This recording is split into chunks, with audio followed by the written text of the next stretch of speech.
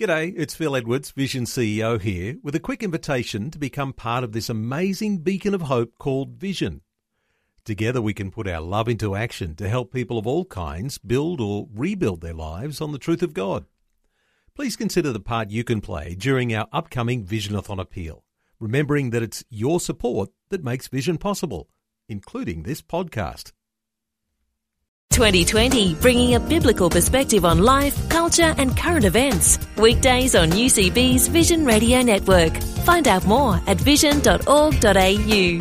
Well, I wonder how much you think about the grace of God and then balance that with the judgment of God. Because sometimes we separate that judgment and we look at the God of the Old Testament as the judgmental God and the God of the New Testament as the gracious God. But what we're reminded of course, is that the God of the Old Testament is the same God of the New Testament, and his grace and his judgment must have some balance in both the Old and the New, and how we think about God is important for how we'll conduct ourselves in this day and age.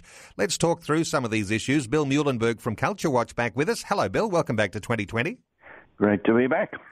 Bill, you've been writing and reflecting on some of these very important issues because when it comes to grace and judgment, sometimes we feel like we pick sides. We're either one side or the other. That's not necessarily the way we ought to think about these things.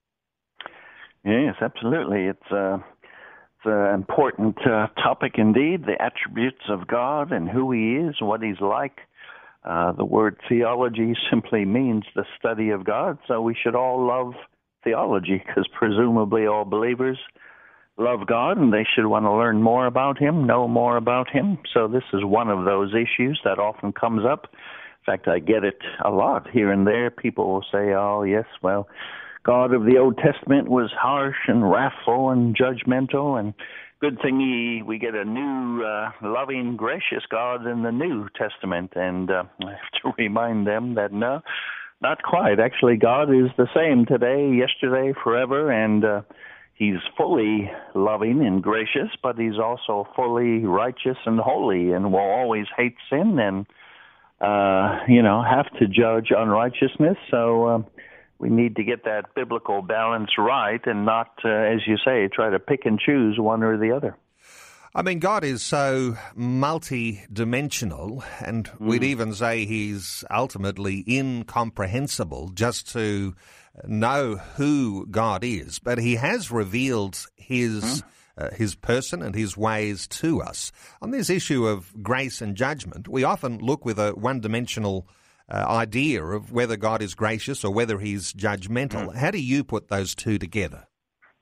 Yes, well, you're quite right to say that God has revealed himself to us, not exhaustively, but he's told us as much as we need to know about himself, and for that we can be thankful. And yeah, in the Old and New Testament, he reveals himself as 100% gracious, forgiving, merciful, and loving God. You see that from day one, Genesis, you see it in Revelation all the way through. No question about it. But we also see him as a pure and holy and righteous God who cannot condone or allow sin to go unchecked. We see him judging sin in both testaments. So again, there's no change here. God was gracious when he created the world. He was gracious when he made Adam and Eve. Gracious when he delivered Israel from Egypt. Gracious to raise up David and so on. So his grace was there in abundance in the Old Testament, but of course we read about his judgment in the New. Certainly the whole book of Revelation is really a book about Jesus coming back as judge, not as a warm, cuddly kitten, but as somebody with a sword in hand and blood flowing because of his just judgments on the enemy of God. So we have to look at the whole of Scripture, and we see that God doesn't change at all, but he is fully always gracious, ready to extend mercy, but always implacably opposed to sin as well. Is there a sense, Bill, that there are some times we need to appreciate God's graciousness And there are other times we need to appreciate his judgment, because these dimensions, because we sometimes feel as though we look at these single dimensions, but there are different times in our lives when these dimensions come more alive to us. Yeah, well, I think that's right, both as individual believers and maybe even entire denominations. Let's start with the latter. You might get some denominations that really pick up on the holiness of God, or God is judge and God is stern and strict. Now, again, they're emphasizing some truths about God, but if they only kind of run with that, they may need to temper that with a bit about his grace and mercy. And as you say, individuals as well. You maybe have an individual who's only kind of seen God as a harsh judge who's ready to stamp on them for any wrong thing that he or she does. And that person may well need to hear a bit about grace, a bit about mercy. But then again, we have entire churches almost into heresy that only emphasize the grace of God. That's so much talk about grace that they even claim the believer no longer has to confess sin, no longer has to repent, no longer has to do any of these basics because it's all grace.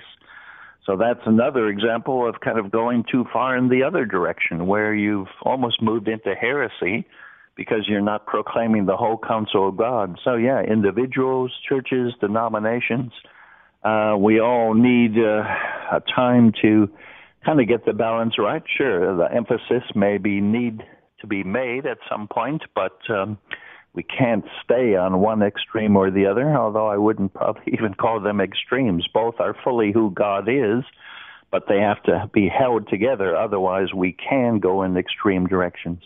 So we can identify God's graciousness and his justice in the Old Testament. We can identify God's graciousness and his judgment in the New Testament through Christ. How important is it to understand that God hasn't changed and he's not going to change? Yes, well, sadly, some of the historical heresies in the church have been about that very thing, claiming that God did change, that he's no longer the same as he was in the Old Testament, and that clearly gets us into error. And so, yeah, we have to guard against that, no question. And, of course, if we want to see the perfect meeting place of the full mercy of God and the full judgment of God, well, then we have no further to look than Calvary itself. There we see, the justice of God. I mean, Jesus even prayed whether that cup of judgment, which was foretold in the Old Testament, could be removed. Did he have to really drink of it? So the whole judgment of God the Father, which instead of going on us sinners, went on God the Son, that was judgment to the hilt, uttermost judgment of God against sin. And yet, of course, as we know, Calvary is the epitome of the mercy and grace of God, giving to us what we don't deserve. So there at Calvary, we see the perfect mix, if you will. Grace fully to the hilt, judgment fully to the hilt. God, who he is and how he operates. So we always got to look back to Calvary if we want to get this balance right.